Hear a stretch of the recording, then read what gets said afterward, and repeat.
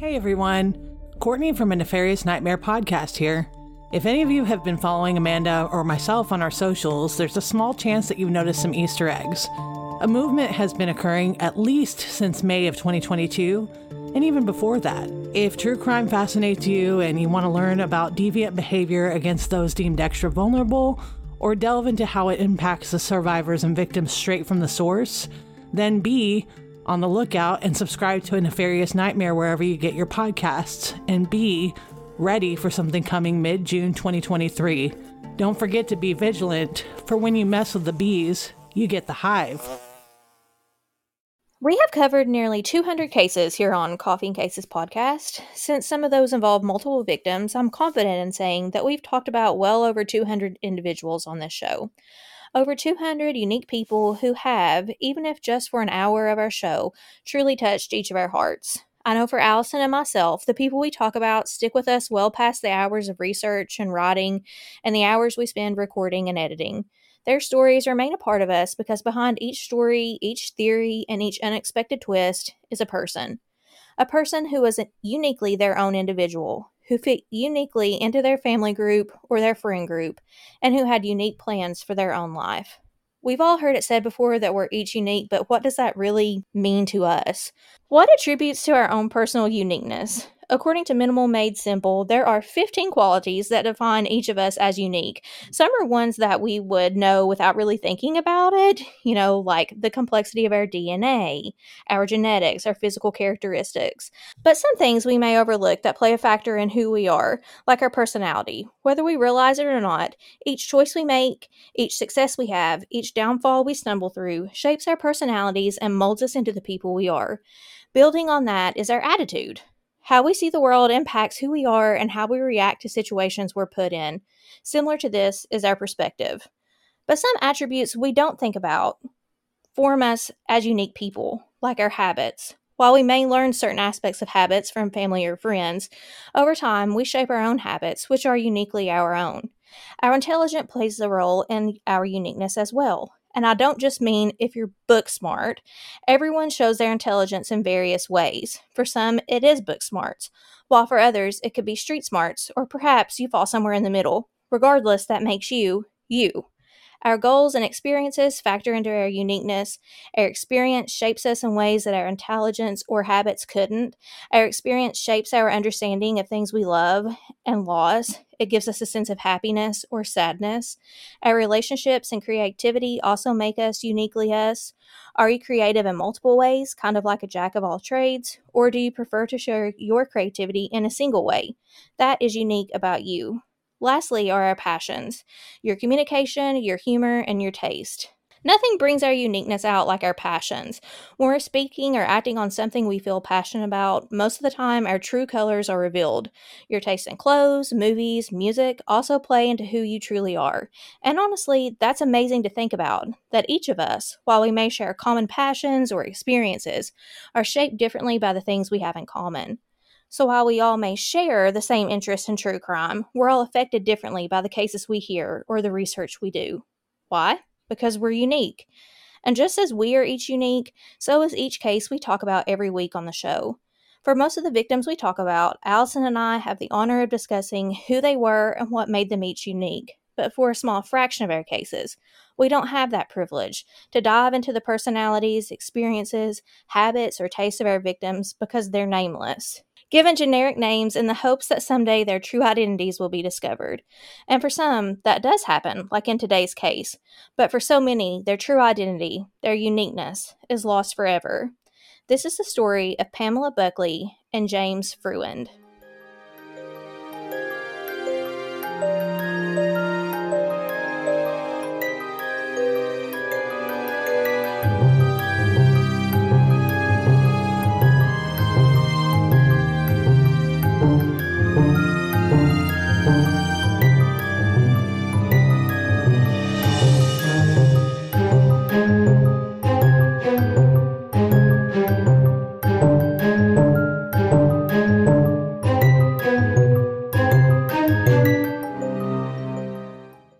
Welcome to Coffee and Cases, where we like our coffee hot and our cases cold. My name is Allison Williams. And my name is Maggie Dameron. We will be telling stories each week in the hopes that someone out there with any information concerning the cases will take those tips to law enforcement, so justice and closure can be brought to these families.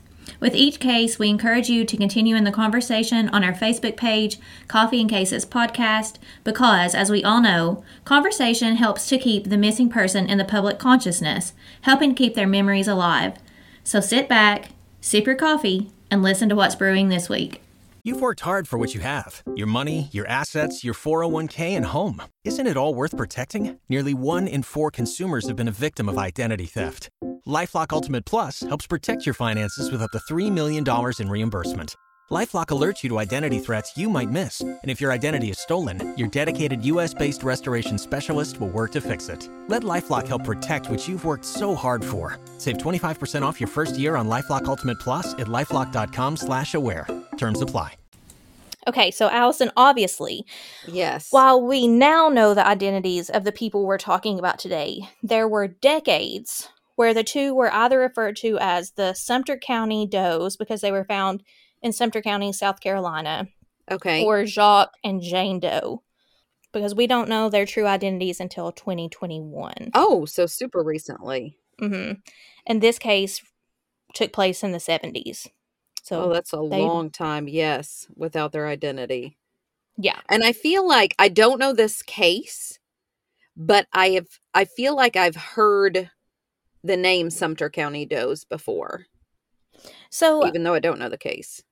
When I was trying to decide on a case today, because I have, well, we know this, but our listeners don't. We have so many like fillers out for family we're trying to get in touch with, and sometimes a case you think you're going to be able to do, you can't do because we've got to push there's back delays, or, whatever. And that happened for me this week. So when I was trying to research another case to do, I stumbled upon this one, and it was covered by some like larger news outlets, but it was one that I hadn't heard of. And it was really an interesting case. So I felt that our sleuth hounds would find it as interesting as I did. And so that's why we're talking about them today.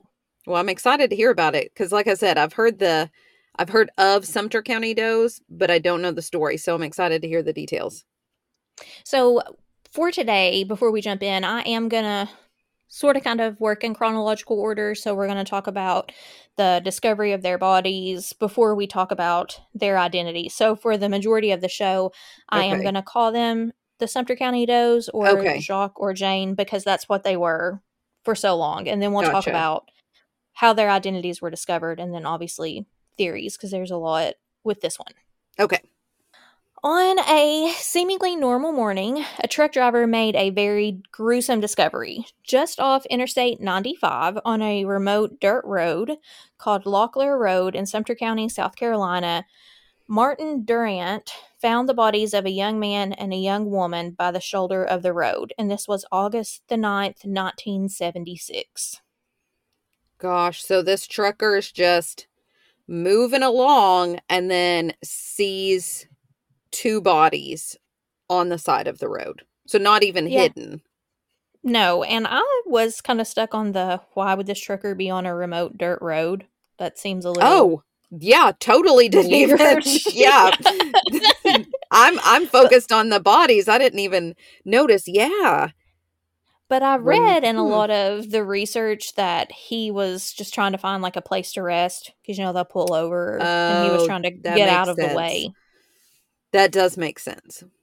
Because it is really early in the morning when he makes the discovery because it's around 6:20 that morning when he gets in contact with a store employee named Charles who phones the police to report the discovery. So it's early in the morning. Oh, yeah, because I didn't even think about that. We're 76. So even if he sees this on a remote dirt road, in order to get in touch with somebody, he's either going to have to try to find a house that's close to use their phone or go back into a town. Which I guess, I mean, I don't know. Did they have like the CB radios at that time? They must have, because then as I was saying that, I was thinking, then why didn't he call 911? And call, to call the police. But yeah, you're right. If you've got a CB, maybe I don't know. I don't Is it know. a normal habit for the company to keep one where you could like get back in contact with the store? I mean, maybe if it was like a store where it was frequented by, truck drivers. Oh, maybe. Maybe our Not trucker sure. friends out there will have to let us know. Yeah. But I do know that both of the victims had been shot by a 375 Magnum pistol. Some records said that they had each been shot multiple times. Some just specified that the woman was shot in the chest and the man was in the head. But even the ones that said multiple times, all of the shots were in the upper part of the body. Mm. And no one, when police arrived, had the faintest idea who this duo could be because the pair had no identification on them. So, because no one knew who they were, and didn't obviously for several decades, investigators began referring to the two as Jock and Jane Doe, or the Sumter County Does, when they were talked about together. And from the outside looking in, it appeared initially that the investigating team would be able to identify the two in no time because, despite the fact that the scene revealed few clues, investigators were able to pull fingerprints from both the victims, and they released sketches to the public, which I posted for Oh, you to see. yeah, you would think with that, Yeah, especially with fingerprints. yeah, that they would, be able to trace them somehow. I'm But telling you, these sketches, they look like they're movie stars. I mean, they I look to know. me super like hip, wealthy. They don't, you know what Hmm. I don't know. They just, And she looks very 1970s with her hair like that. it's That's what very I Farrah picture. Fawcett-y, Yeah, like yeah, feathered back, and then his longer hair. yeah. And your assumptions were what many people believed, Allison. They thought that the pair came from affluent backgrounds based Hmm. on the way they appeared and things that were later discovered from the scene of the crime. Another thing that people made based on these sketches, or another assumption they made based on these sketches, were because the two kind of do look similar in a way. Yeah, both kind of a little bit squarish chin, Mm-hmm. And they have similar like straight longer noses. noses, kind of. Hmm. Mm-hmm. And investigators thought that the resemblance was so strong that in the early days, many of them believed the two could be either related or siblings. Hmm. So, they're thinking, okay, we have a possible brother sister duo or maybe cousins that are missing. We have these fingerprints. Surely there's family somewhere that's searching for these two young people. And at least Hmm. if they're not related, then we now have two separate families searching for their missing Right. family members. So Yeah, and they're then really you're hopeful. doubling your odds because then Hmm. maybe one of the families will say, "Oh my gosh, my son is missing or my daughter is missing." And then they'll say, "Yeah, he or she was traveling with this other person," and know the other name. So I could see why they But were hopeful. none of those hopes ever came to fruition, at least right away. Hmm. We know that at this point, all investigators had to go on were the fingerprints of the two, and then obviously the hope that someone would come forward saying, yeah, that's my son, that's my daughter, that's my friend. And then Wow. they found some interesting things on the victims at the crime scene, and then some interesting discoveries during the autopsy. Oh, interesting. Okay. So we're going to start with Jacques Doe. Initially, investigators believed that he was between 18 and 22 years of age, but when they examined his teeth, they were able to determine that he was probably older than 22, and they estimated that he would be around 27. Okay. And when he was entered into NamUs, they approximated his age to be between 18 and 30, which I think is a pretty big range. That's a very big range, but I guess, they don't want to narrow it down because then if you say, 27 to 30 That's and someone's true. 18, then you would be like, "Oh, it can't be my person," Yeah, or because even if they were 25, you'd be like, oh, that's not him because they think he's 27. I'm curious, the forensic odontist or orthodontist or what, whatever they're called. I wonder how accurate that is. Like when they say, I wonder if there are habits that a person can have that make their teeth look older, or if it's based on something, kind of like a tree rings where it's like there's they something in your teeth. wear. Right. Yeah, I'm curious. Well, I will say that he is pretty close to the age of this man when they Oh, determine who okay. he is. Okay. Jacques Doe was white, but he had an olive complexion. He had, and I think that's why they gave him the name Jacques instead of, John Doe. Mm-hmm. That's what I read in a couple sources. I don't know if that's true or not, but that's Mm-hmm. what some people said. Mm-hmm. He had brown hair that was shoulder length, which you saw in the picture. He had Mm-hmm. brown eyes and very bushy eyebrows. In fact, they were often described as distinct. Like that's how the autopsy reported it, that he had distinct eyebrows, distinctly bushy eyebrows. That's an interesting phrase. There's some other things that this coroner pointed out that I would not have thought to point out, but I mean, I guess if you're thinking about somebody you may be like, oh yeah, Johnny's been missing and he has, like really bushy eyebrows. Maybe That's this true. is him. Yeah, that's true. You want to, I guess, focus in on anything that could be distinct. Mm-hmm. He was over 6 feet tall and weighed about 150 pounds, so he is a very thin man. Mm-hmm. He also had extensive and elaborate dental work done. I read that he had a very unique type of root canal that was done at some point in his life, and the procedure was so different and so unique that the investigators thought he had this work done in another country. Like this wasn't a practice that we do here. Interesting. Either that or I guess the dentist could be from another country. Oh, that's true. I hadn't thought of that. That is super interesting, though. But that does lead to like a potential theory as to who they could be later on that we'll discuss. Okay. It also kind of supports the affluent assumption because dental work is expensive.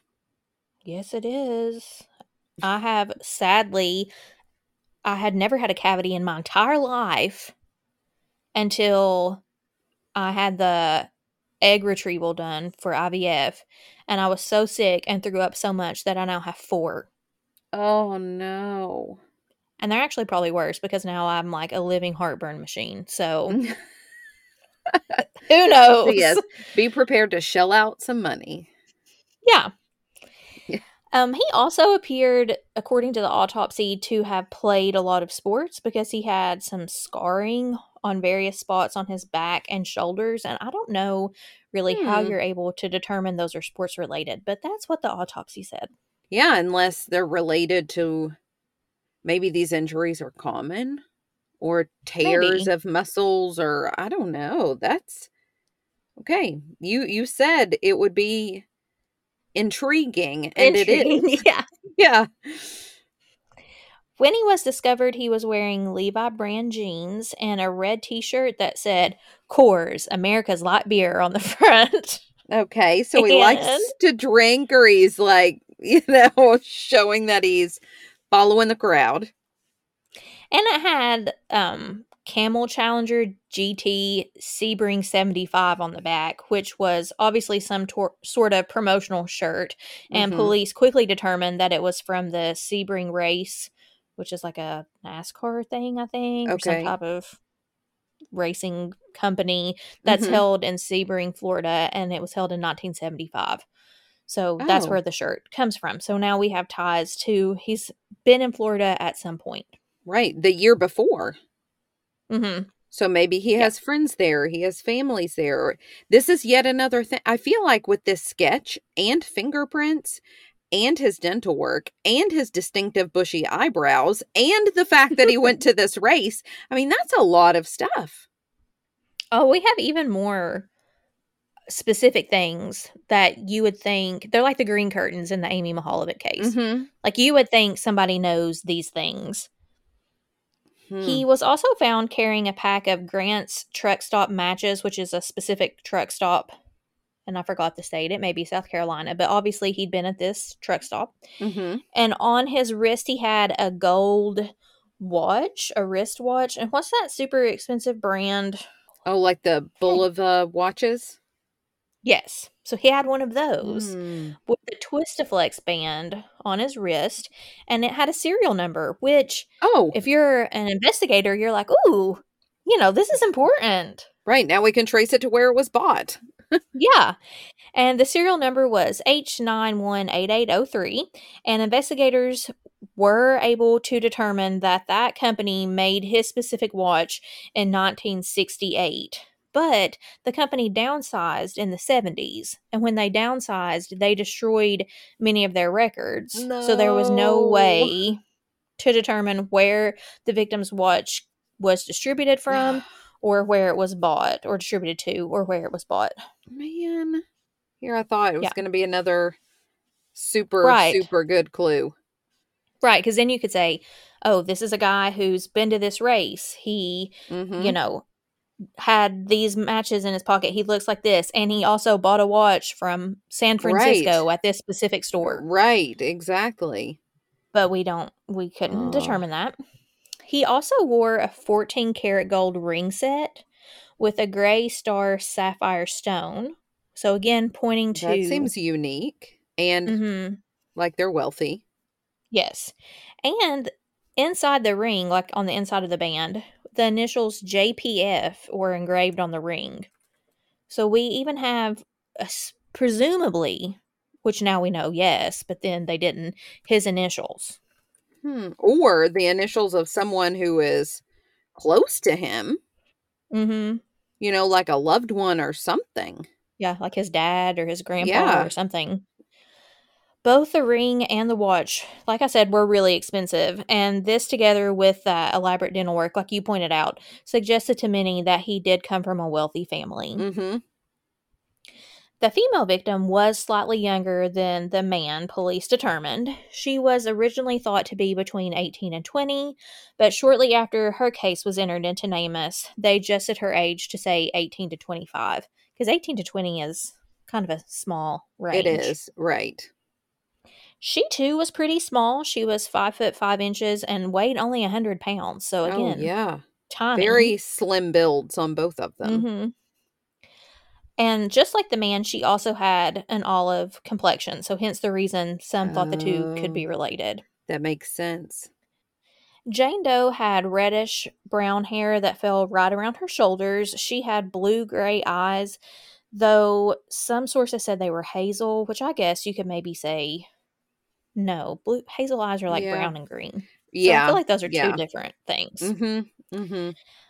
She did not have really any extensive dental work done. She didn't have any scarring, but she did have 2 distinct moles on the left side of her face near her mouth. Oh, so again, something like the bushy eyebrows that would stand out. And just like the bushy eyebrows, this one I was like, this is kind of very specific. Okay. But the coroner notated that she had quote unquote unusually long natural eyelashes. I mean, I would love for someone to say that about me, but yeah. So he has distinctively long bushy eyebrows and she has distinctively long eyelashes. Yeah, he's got distinctive eyebrows. She's got unusual eyelashes. Okay. It was also noted that both were very clean and very well groomed, according to the Florence Morning News, which I think is important because I think a lot of the times we automatically assume if they're unidentified that they're, homeless or they're going to be dirty. We have like all of these stereotypes that we automatically associate with people like that. And they weren't any of these stereotypes. Right. So as I mentioned earlier, she had no surgical scars. She had never been pregnant. Her legs were left unshaven. And Jane Doe was wearing an unbleached, this is so 70s, an unbleached muslin blouse over a pink front tying halter top. And I think the sleeves were like, kind of those bell sleeves. She was wearing jean shorts and a floral printed scarf tied at her waist that kind of served as a belt. So 1970s. Definitely. She wore, this is hard for Eastern Kentucky people to say the name of this brand, so I just need y'all to know. She wore Stride Right brand wedge heel sandals, which my mom said was huge in the 70s, because my mom was like in her heyday in 1976. She was 16, so. And they were lavender and hot pink. So she was the fashion queen. Definitely. She also had some distinctive jewelry. She wore 3 very distinctive rings. Okay. Hopefully these lead somewhere. Well, they don't, but they are. You think they would. Okay. According to WIS-TV, one ring contained a black oblong stone, which appeared to have like small turquoise chips embedded in it. Mm-hmm. Another ring had an ornate scrolling feather shape with coral and turquoise stones. And the third was just a simple band with red, white, and blue stones. And when I read those descriptions while I was researching, I immediately just pictured my Aunt Sandy, who she was like the lady that had to have a ring on every finger. I'm not exaggerating. That was my Aunt Sheila. Oh. Yes. Does everyone have an aunt like that? I'm curious, because I do. Yeah. We need to know. Yeah. But Aunt Sandy had a ring on every finger, and these weren't just like, simple rings. These were like beautiful ones. Flashy, beautiful, precious stones on every finger. And many of her rings looked like the ones that were described above. And she lived in Oklahoma. And so every Christmas, because she didn't come in a lot, because that's, a pretty significant travel to come from Oklahoma to Kentucky. But when she would come in for Christmas, she always brought us jewelry. That is awesome. Almost all of the jewelry that she got, and then after she passed away, she left each of us jewelry, and almost all of it was made that she got on nearby reservations. And so then I was wondering, could the same thing be said about the jewelry that Jane Doe was wearing? Because especially with the turquoise. Yeah. And my intuition was correct, because the more I read, I did find out that investigators believed that the rings were authentic, handmade Native American or Mexican American costume jewelry. Interesting. And they were all made of sterling silver, and they originated in the southwestern United States. So I thought that was interesting. Yeah. So now we have the fingerprints, the dental work, the rings, the watch, all the details that police had gathered. And I know that, as we talked about, they're like, surely someone will recognize this ring. Right. Surely they'll recognize this watch. There are all kinds of unique details. But no one came forward with anything concerning their identities. But a witness did come forward, and he told investigators that earlier that day that the couple was believed to have been murdered, he heard a car driving down that dirt road. So the same road where the bodies were found. The witness told police he heard gunshots and then heard the car drive quickly away and turn back onto the highway. Okay, can I pause for a second? Yeah. This is a rural road. Number one, how is this witness hearing the car? Number two, if I saw a couple walking, and then I heard a car, and then I heard gunshots, and then I heard a car squealing away. On a dirt road. There should have been a phone call before the trucker found them. And I'm wondering, to your point, like, how rare would it be to see these people walking on this dirt road? I wonder if it's like almost something that kind of runs parallel to the interstate, or maybe it's like near a gas station or a rest stop, and people maybe get out and walk and stretch their legs along that road. Like, I wonder if it's more traveled or frequented than what we're thinking it is. Right. It could be. But I still, do agree with you about the phone call. Yeah. I think I would have told investigators. I don't know that I would have been brave enough to investigate it myself. Right. But I would have been brave enough to call somebody. Yeah, and said, hey, maybe you should check this out. You could be like, I don't know if anything happened, but here's what I heard. Just wanted Do to with let it you what know. you will. That's right. Yeah. Exactly. From this one witness testimony, theories did begin to formulate. So some speculated that the couple may have been well-to-do and had been robbed. But again, why are we on this road? But And I then why digress. not take the watch and the rings? And the rings. Others speculated that they were tourists from another country and they were mugged and murdered. But again, why leave behind the expensive watch and the rings? Mm-hmm. I mean, I guess we can assume they stole their wallets since they didn't have that on them. So maybe there was just a lot of cash in there and they didn't bother with the other stuff. I don't know. But I feel like if you're going to rob, you may as well do get the whole everything. thing. Yeah. Some believe that the couple's car had been hijacked. So maybe it was the couple with the people when they were in the car and then they killed them to take their car. Or maybe they were hitchhikers traveling across the United States. I don't know that I really get behind that one. Right. But none of those theories led to any more clues. We do know there were no drugs or alcohol in either of their systems. Autopsy reports showed that the pair had been eating fresh fruit, potentially even ice cream, in the time leading up to their deaths. And there was one report of a witness seeing a couple that looked similar to the Sumter County Does purchasing fruit at a local farmer's fruit stand. Mm-hmm. But that lead quickly fizzled out. One thing that I thought was strange was when the pair were discovered, neither of them had on underwear.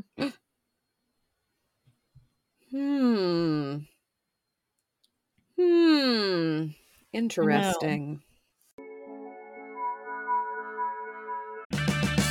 Purchase new wiper blades from O'Reilly Auto Parts today and we'll install them for free. See better and drive safer with O'Reilly Auto Parts. O'Reilly Auto Parts.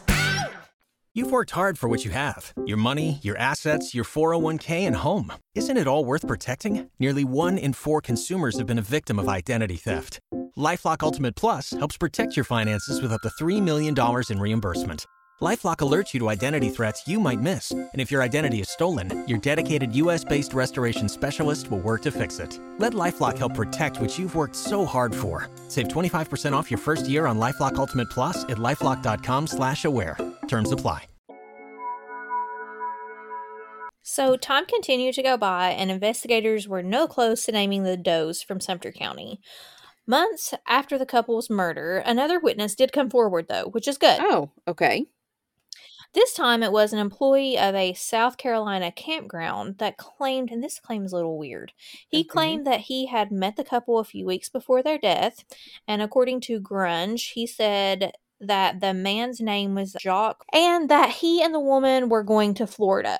So he says he becomes friends with the duo, and later said that he was the son of a doctor, that Jacques was the son of a doctor in Canada, and that he and the woman were actually on vacation. Okay. So all of the stuff, all of the info, like the shirt coming from that race that's in Florida, them calling him Jacques Doe, all of that is already in the news by the time this person comes forward, right? So is there anything to this second witness's story that wasn't in the news already? Just this assumption that he's saying the Jacques was Doe a son was of the a son of a doctor? doctor in Canada. Okay. But that lead led nowhere. By this point, the pair's description had been sent across the country. Their fingerprints were sent to the FBI. Their fingerprints were sent to other law enforcement agencies. Although several possible identities were suggested, like the one from the campground friend, they were all ruled out. Sadly, no one came forward to claim either as their family or friends, and no leads that gained any significant traction to finding out their identity came forward. This detail, I was like, this is a lie. Okay. But it was reported in the Daily Time News. So just know that it was reported at a news station, even though it is going to sound so weird, but apparently, because they got no real significant leads, the couple's bodies were placed in airtight coffins with glass lids, like Snow White, in a building What? behind a funeral home, so that people could, like, come, if they thought, oh, that might be my best friend, they could say, oh, yeah, that's him. We took a time out just to verify, and yes, apparently this is a legitimate statement. Okay, so they were placed in these Snow White coffins in the hopes that someone would come by and identify them. But that never happened. And so in 1977, they were buried in donated plots in the Bethel United Methodist Church Cemetery. Now, more questions regarding these Snow White coffins come to mind. Okay. How long can one stay In an airtight and not coffin? decay? Right. I guess if it's airtight, like, is there anything in there to start the decay Because process? you've already been prepared. Your body has. You know. So. Well, if I die before Anthony, I'm going to tell him I want to be a coffee table. That way, if he ever brings another woman home, I'll just be there in the living room, right there. Yeah. Never forget so me. she knows I'm going to haunt her. That's Yeah. right. But as we all know, Jacques and Jane Doe did not remain unidentified. Thankfully. Yes. So before jumping into the theories, and we think that's a long time, like 40 some years, but then think about the boy in the box, how long he went without an identity. Mm-hmm. True. So before we jump into theories, I want to discuss briefly how we found out who the Sumter County Does were. Okay. So as we know, they went unidentified for well over 40 years before they were exhumed in 2007 in the hopes of, like, maybe finding additional DNA or pulling their DNA to help identify who they are. Mm-hmm. According to Medium, Verna Moore, the former Sumter County coroner, exhumed the bodies in 2007, and they took samples for future DNA identification. But the matching process proved a little more difficult than they initially thought that it would have. And, 2007, to me, doesn't seem that long ago. Right. Because, I'm stuck in that era. Mm-hmm. But 2007 was a pretty long time ago now. Mm-hmm. And so even just in those years, the advancements we can do with DNA have changed significantly from 2007 to 2021. And plus, if you're going to use other aspects like familial DNA to find somebody, obviously that is continuing to grow. Mm-hmm. And that is what ended up happening. So in June of 2019, a Clemson resident who had taken special interest in this case, his name was Matt McDaniel, suggested to authorities that they send the samples from Jacques and Jane Doe to the DNA Doe Project, which is a nonprofit organization that utilizes that genetic genealogy to identify victims. Mm-hmm. Grunge said on January 19th, 2021, the bodies of Jacques and Jane Doe were finally identified via that work done by the DNA Project. Their identities were Pamela, who ended up being 25, so right in that range that they thought, and her full name was Pamela May Buckley, and I say that because James, who was found to be 30, which again, in that range that the dentist suggested, was James Philip Freund, so JPF, which were the initials on that ring. So you would think the ring would have had people come forward. Mm-hmm. So unless they have different fathers, then that means they're not related. Yeah, they were not related. Okay. A statement by the DNA Doe Project described the resolution of the case behind the missing identities and that they were still withholding additional information, including the descendants' names. I don't know if that potentially plays a part, or played at that time a part, into what they thought could have happened to the pair. Okay. A news report published later in the day, so of that the day of the 19th, Mm-hmm. elaborated that the male victim was from Pennsylvania and the female was from Wisconsin, though I think it was the next day they actually corrected that and said the female was from Minnesota. So they're a long way from home, Yeah, definitely. which I think could explain why their Maybe family they were on members... vacation. Yeah. Or maybe they were hitchhikers. But this, well, I guess he could still be the son of a doctor from Canada if he's living in Pennsylvania, but it doesn't sound like our camping friend was right. Was right. His family was, I don't remember where for my research, but they were from, I don't know if he was like maybe a first generation born American or if, he immigrated here or what, but I do think they were from, if I remember my research, another country. Which Thus, explains I think the dental olive work. complexion and the dental work. Yep. Okay. We know at the time of the murder, Pamela was 25. WACH reports Pamela was a former beauty queen. She was the Redwood Snow Queen in 1970 and was supposed to become Miss Redwood Falls in 1971. And she does look like a beauty queen, which she does. said earlier. But instead of moving up in the pageants, she made a decision to tour the country with a folk trio called the Sun Lending. This report says. I don't know if James was a part of that or not. I didn't read that in my research, but I'm sure it's out there somewhere.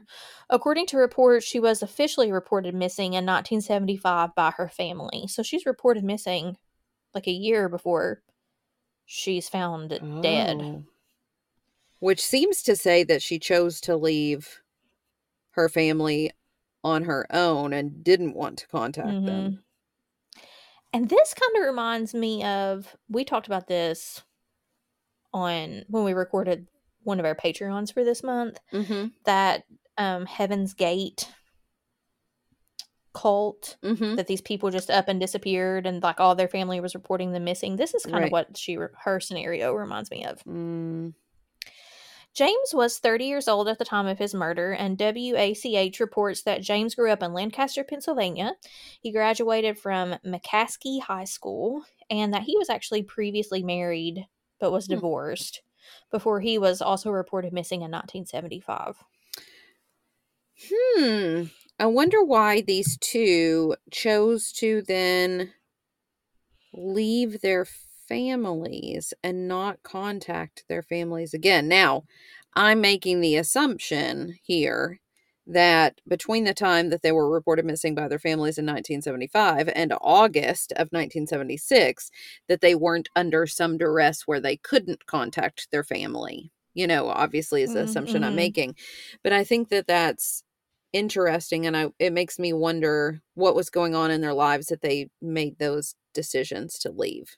Despite the fact that their identities had been determined, we were still left wondering who killed them and why. Like you said, there's just a lot of questions I want to have answers to. Right. There have been several theories that have been proposed over the years to explain what happened to them, and we're going to explore some of those now, but there were a lot.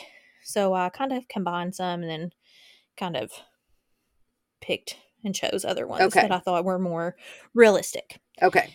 So, theory number one is that, and this is the most commonly proposed theory, is that the duo was somehow involved in drug smuggling.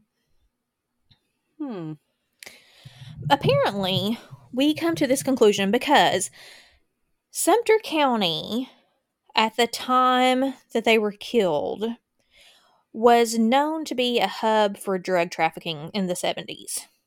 Oh.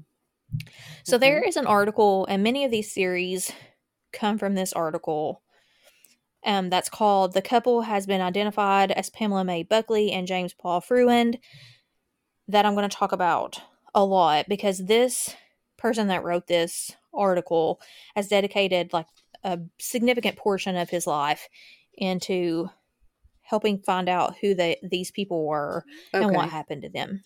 So he has a lot of good research and theories and things like that. But this article thinks or theorizes that one of the reasons we can assume that they were involved in drug smuggling is the way that they were killed, because it was an execution style murder. And this author says that this is a mafia style hit. So it suggests that they were targeted for some reason.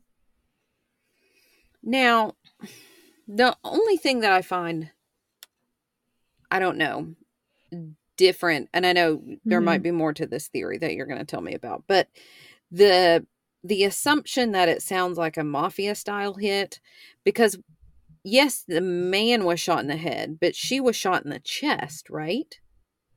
Mm-hmm. And to me, well, unless you're one of the things, like going with one of the articles that said there were multiple gunshot wounds. But again, I know what you're saying. I don't think that would be execution style. It would be one shot to the head.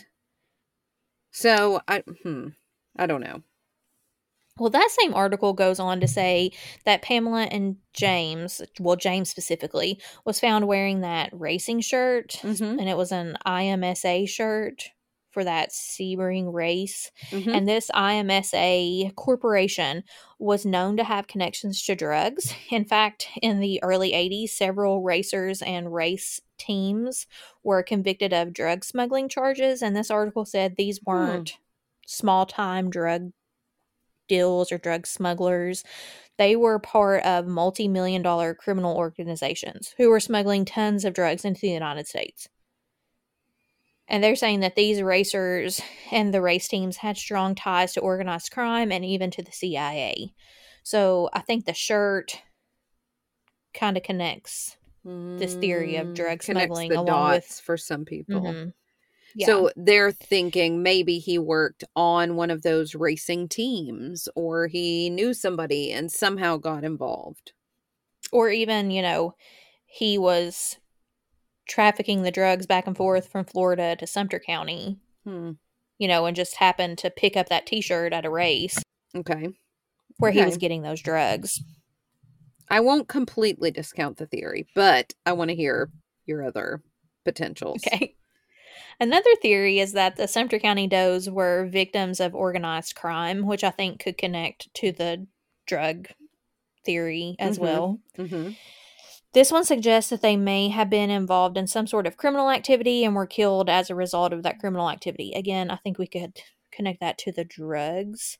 Much of this theory comes from that same article that we just talked about, but apparently there were also enormous amounts of local corruption within this small area where their bodies were found. So apparently, and this person that wrote this article actually chose to remain unnamed for a really long time because I don't know, I didn't look too much into him, but I didn't know, maybe he's from that area, kind of like a Crystal Rogers situation. You don't want, to make local people mad. Right. But there was also, according to him, enormous amounts of local corruption. Several prominent businessmen and politicians were implicated in at least 3 murder-to-hire schemes. And these were people like the local bank president, a local mayor. Oh. So, high-up people, I'm assuming, in this community. Interestingly, there was another incident just a few months prior to Pamela and James' murder where a police chief was murdered by another officer in very suspicious circumstances, just a couple miles from where the couple was murdered. My thinking, though, with this is, especially if they were not known by any of the locals, I don't necessarily know if it would be the organized crime, but it could be the fact that if there were other crimes and other murders just a couple of miles away from where Pamela and James are found, potentially they could have been walking along and have seen something that they shouldn't have seen. I didn't even think about that. That's a good point. This next theory, I don't, it's not for me.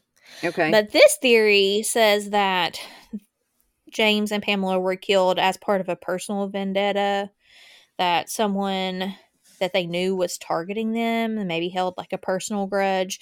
Many people speculate, could this have been the result of a lover scorned? But now, this one, if that is the case, then I feel like, and this is totally off the wall and there's no backing to this whatsoever. This is just me thinking about the details of the case. If I were to go with this theory, I would think that the scorned lover was someone who Pamela had been with. And the reason I say that is because she was shot in the chest, which makes me think of like your heart, where Yeah. somebody would be like, you're going to break my heart, I don't know. That's totally off the wall, but that's just what Or it I makes me wonder think. if it could be the opposite. Like they planned out how they were going to kill James, which would have been, the shot in the head, and she was just kind of an afterthought and they just shot her.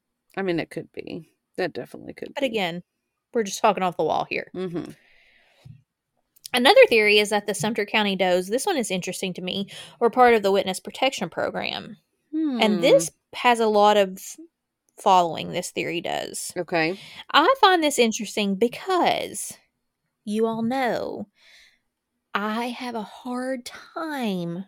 I'm trying to do better, but I have a hard time believing that the government and law enforcement or the FBI or whoever are not inherently good. Like, I have a hard time saying that they're doing bad things. So this one gives me pause because if we believe this theory, then we're also believing that the government knew all along who these two individuals were, but for some reason weren't saying their true names. And if that's the case, we're wasting a lot of money. Well, which I guess could be, there was a bigger scene at play that we didn't know about, and their identities couldn't be released at the time, which maybe is true as well. Well, I was only thinking of the witness protection thing because they had obviously left home a year before and had not contacted their families. And obviously I know that happens all the time. I get it. But it's the fact that it happened with both of them. And here they're being found together. Well, that's what I was about to say. They're together. Yeah. So that's weird.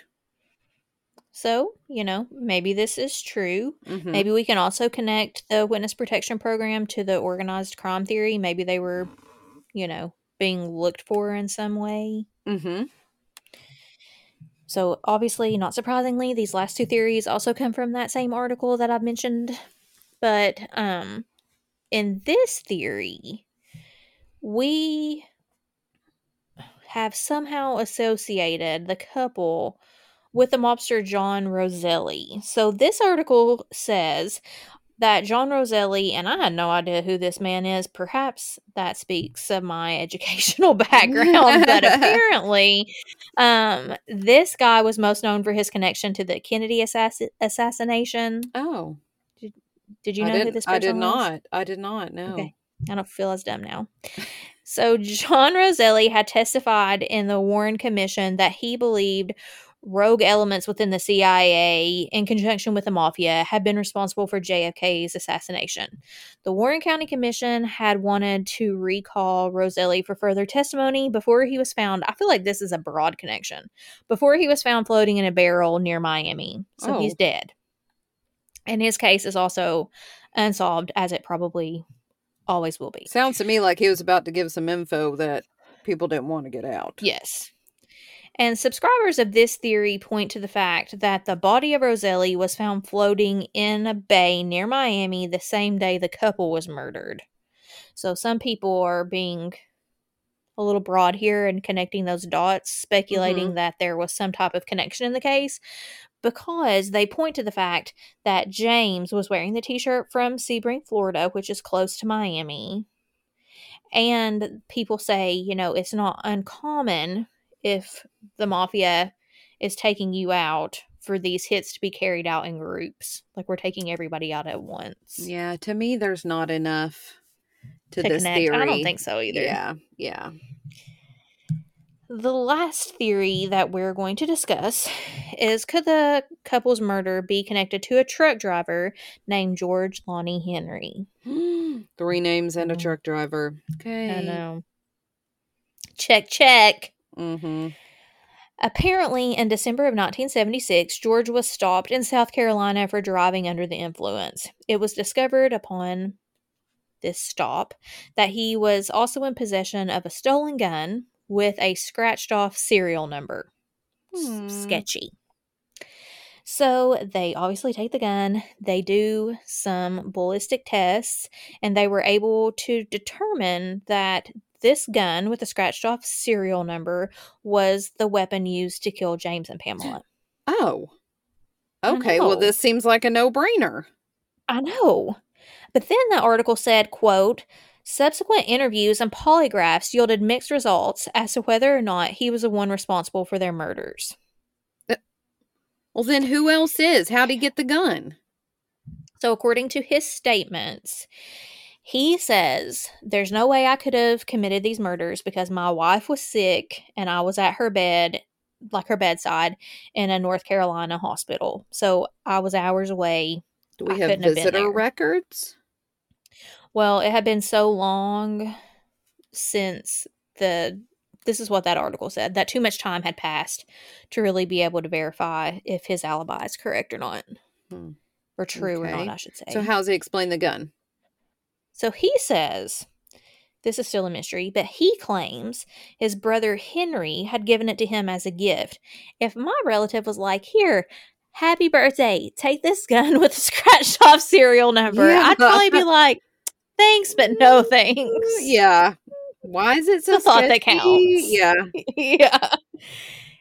But they also say that the gun was originally stolen by a group of thieves in the Raleigh-Durham area before Henry came into possession of the gun. So there's like a whole chain of this gun that was obtained illegally. So we have no records, like paper records of who had it and when they had it. I mean, I guess all of that could be true. The thieves could have gotten it and then they sold it at some really cheap price, right? So the brother Or is like, pawned it oh, or something. I can't pass this up. And then he's like, oh, I'll just give this gift to my brother because I got a good deal on it. You know, I don't know. I do have to say, I guess the questions are, do we think it's this random group of people, these thieves, potentially, that killed James and Pamela, or could it be Henry, or maybe even potentially the brother? But what a crappy brother if he's like, I just killed these two people. You know who really would love to have this gun as a present is my brother, George. I know. Yeah. Let me give this to my brother to implicate him in this murder. Yeah, that would be awful. But you asked a good question because no, I don't think that a group of thieves had used this gun because it goes back to us talking about if it were a group of thieves, then why wouldn't they have taken jewelry and expensive watches and things like that?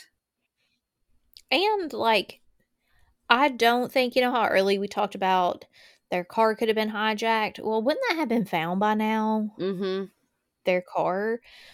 And so if they were attacked by thieves and the thieves stole their car, I think that would have been resolved by now. So, right. I don't know. I guess if I'm hard pressed to pick one of them, then there had to have been something in my mind that drove them both away from home.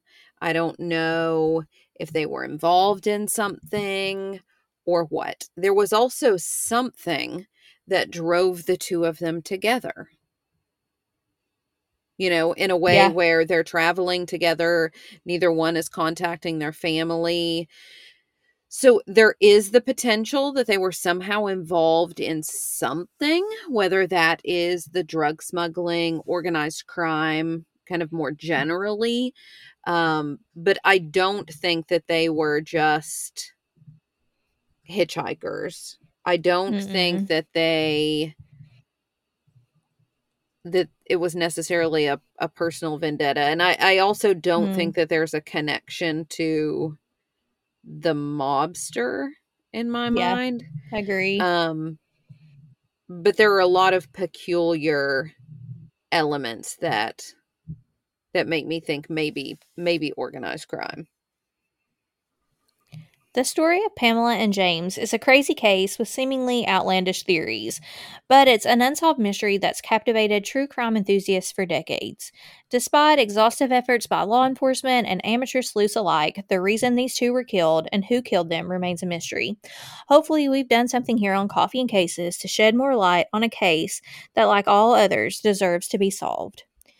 We've taken you on a journey through the timeline of events leading up to the discovery of the doe's body, as well as the subsequent investigation and the forensic analysis that were conducted to eventually determine their true identities. We talked through several theories, each nearly as likely as the next, or unlikely as the next, and yet all of us are left still wondering who did this. It is up to all of us to demand more resources and attention for these cases and keep the pressure on law enforcement to do their job and bring justice to those who've been wronged, or for people who may know something to be brave enough to speak up and change the trajectory of cases just like this one. In the end, this case serves as a reminder of the importance of never giving up hope and never forgetting those who've been lost. While the mystery may never be fully solved, we owe it to the victims and their families to keep fighting for answers and to ensure that their memories are never forgotten. Again, please like and join our Facebook page, Coffee and Cases Podcast, to continue the conversation and see images related to this episode. As always, follow us on Twitter at Cases Coffee, on Instagram at Coffee Cases Podcast, or you can always email us suggestions to coffeeandcasespodcast@gmail.com. Please tell your friends about our podcast so more people can be reached to possibly help bring some closure to these families. Don't forget to rate our show and leave us a comment as well. We hope to hear from you soon. Stay together. Stay safe. We'll see you next week.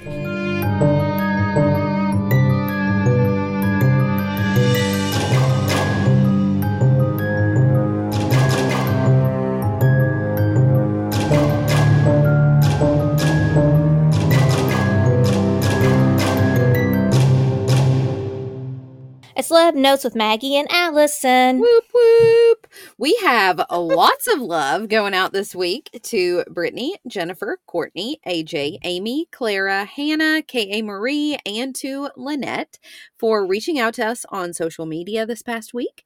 Keep those messages coming because even if we don't get the opportunity to respond, it honestly makes our week. And we do try really hard to respond to all of you because we do love when you reach out to us. Just sometimes our work schedules get a little crazy and it takes us a while to get back to you. Yes. And speaking of one of those individuals, Lynette wrote such a sweet note that I wanted to share with you guys. She said, quote, "I just wanted to drop in to say how much I love your podcast. So many podcasters stick to the facts of the case, but you ladies really help your listeners feel as if they know the victims. The genuine care and concern you have for each case you share comes across loud and clear. Keep it up. From a fellow teacher." I love that. I know. It's so kind and made me so happy. And we also have love going out to our newest short and sweet 5-star written review. Hey, you know what? It's okay. That's we right. like those too. From Jaja Bean, who wrote, quote, here's the review. Great show. And listen. Great review. We love it. Hey, I love a 5-star review no matter how long or short they are. So thank you.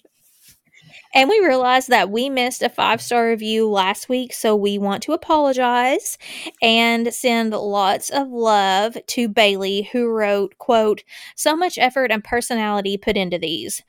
I've had both of the speakers as teachers in high school, and their work combined compares to none. I love listening. Thank you all for some good entertainment." Well, Bailey, you're the sweetest. I know. Yes, that makes me so happy. And to end, we have lots of love going out to Suzanne on Patreon.